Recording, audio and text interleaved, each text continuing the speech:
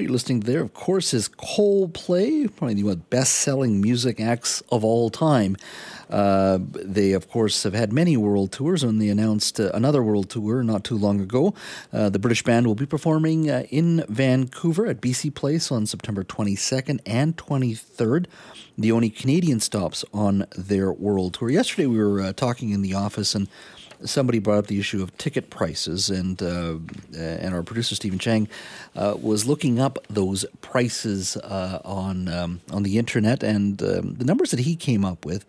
These are for platinum and standard tickets sold through Ticketmaster. In Vancouver, ticket prices range from $435 to $809. Yes, you heard that right. $435 is the cheapest, $809. And that's not on the resale market. In Seattle, they're $74.50 to $555.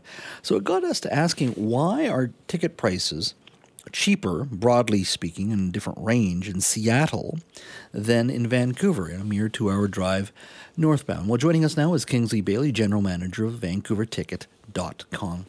Kingsley, thank you for joining us. Jazz, thanks very much for having me and asking my opinion on the problem in the ticket business. Yeah, it's a broad one, and we've covered Ticketmaster and its challenges in the United States, and I know they had to testify in Washington not too long ago, and it's an ongoing issue. But your thoughts, first and foremost, for fans who love Coldplay. They've got 2 shows now, the 22nd and 23rd at BC Place. Why the disparity in ticket prices between Vancouver and Seattle?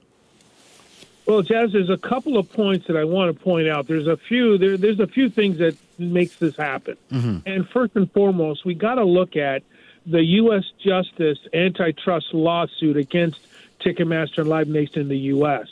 It doesn't encompass Canada, so you got to look at that as well. I really think they're trying to tread lightly, because that is a serious lawsuit that they are being faced with. Mm-hmm. In Canada, all I can do is go back to the report that was done regarding the ticket selling by our NDP government in 2018. I thought that was going to bring out some transparency in the marketplace. It didn't, and so that's disappointing. Well, but the U.S., they've got some serious teeth. And they're taking a bite out of these guys. Yeah, I mean, this is a government hearing, and some have said, look, there's going to be a lot of preening by elected officials. They're going to, go after Ticketmaster. It's an easy boogeyman. No one likes Ticketmaster. So there's cheap points to score on the political end. But what are they going to do to fundamentally reshape and change the ticket business, short of blowing it up? And many people have said it should be blown up. It's just gotten too big. In your mind, has it gotten too big in the U.S.? I mean, just even here, I mean, should Ticketmaster be blown up?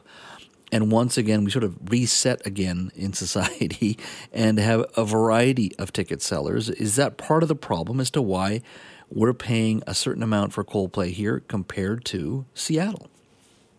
It is exactly the problem. Is there's no transparency, and when you have an on sale for a show where there's less than 30% of the available tickets goes available to the general public, we got a problem here.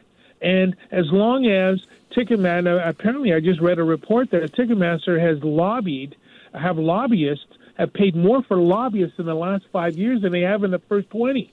Mm-hmm. And so when you're that much of a behemoth, you basically dictate policy and what you want implemented. And it's unfortunate that the guys that are getting hurt are the small guys that want to go to shows. Mm-hmm. I'm curious, how much of this thing also has to do with the fact that there's probably more Coldplay shows in the United States rather than Coldplay, and I think this is their only stop in Canada at this point? Yeah, it's their only stop in Canada. And another thing, too, is we are so starved for really good entertainment, and they can get away with that. But it's like I said, there's a couple points that we really have to stress on, and it has definitely got to do with that legislation, the antitrust legislation, and being in place in the U.S. I think had their prices been very similar to what we're paying now, I think that would make a major news. And so you think that on the corporate side they're treading lightly a little bit just because of what's transpiring in Washington. How much of a role do you think artists have? I mean, Coldplay has a tremendous amount of pull, power. Some have argued that in many ways Ticketmaster is set up to be the boogeyman for Live Nation, to be the boogeyman for artists who also would like to see these prices at where they're at, and that they'd rather have Ticketmaster put up with the abuse rather than an artist having to do so or somebody else. How much of this is, do you think, the artists themselves perhaps not putting their foot down a little bit, saying this is ridiculous, the ticket prices shouldn't be this high? Well, I think what's happening in the very beginning, before they became such a behemoth, they were complaining that the ticket brokers, scalpers, were making too much money. Mm-hmm. And so they just wanted to find a way on how they can control that marketplace, and they've done that. And it's called dynamic pricing. And that's another point that I want to bring out is dynamic pricing. So they're trying to justify dynamic pricing is because there's a huge demand, so the prices go up. But true economics means that there's also a floor. There's no floor. But they've created an artificial floor saying the price can be as much as we want, but this is as low as it can go, and that's not a true market. If you could fix something, what are the one or two things you would do right now? You've talked about dynamic pricing. What would you fix to at least bring pricing to a place where it is certainly viewed to be a lot more fair? I'm not saying ticket prices are going to come down dramatically, but they should come down a little bit. What are the one or two things that you'd like to see done? First and foremost is transparency. If the general public is able to see exactly how many tickets are going on sale for a show, they can make their decision whether they're going to buy it or they're going to wait. But by having all this information secretive and nobody really knowing the exact number of tickets that's available to the general public, and like I pointed out earlier, it's 30% at the most. If the general public knew that, they would probably say, you know what, I'm going to wait. I'm going to wait until the prices come down. So sorry, didn't mean to jump in there, but you're saying of the tickets that are available, let's say for a show like in Vancouver, only 30% are available to the public? To the general public, yes, on an on sale. So where do the rest go? They go to their VIPs. They go to their event sales. But to the general public on an on sale, there's less than 30% of available tickets. And I've read many reports on that, and 30% is the number. And with no transparency, the general public doesn't even know if the show is really selling out or if there's only 30% of the tickets being sold. Well, I don't want you to give me your state secrets here. How does someone like yourself or resellers like yourself get access to so many tickets? Well, it's not we do it just like everybody else. But here's the other thing, and here's another point that I got to point out is they keep blaming bots.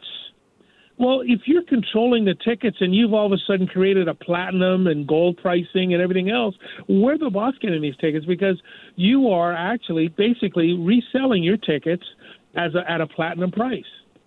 I mean, but at the end of the day, people are still paying, though, aren't they?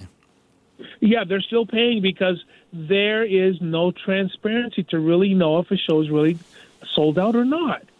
If you go to an on sale and you're there the first minute of the show and the only seats that are available are way up top, the last rows in the balcony, you're going to think, oh, this is selling out really well. But if you were to find out that only 30% of the tickets are available for sale, you're going to go, well, I'm not buying these seats. I'm going to wait. And what that's going to do is that's going to slow down their sales, and it's going to make them realize that we better put all the seats out at one time and make it happen. Now they're trying to under the guise by saying, oh, the Taylor Swift situation happened, and we were overwhelmed and we couldn't handle it. Well, how do we really know if only 30% of the tickets came available? We don't know. Okay. Kingsley, thank you for your time, my friend. It is an interesting issue. We're going to call you back one day, have you back in to talk a little bit about this issue at a greater length. Thanks so much for your time. Jazz, I appreciate it. Thank you. Have a good day.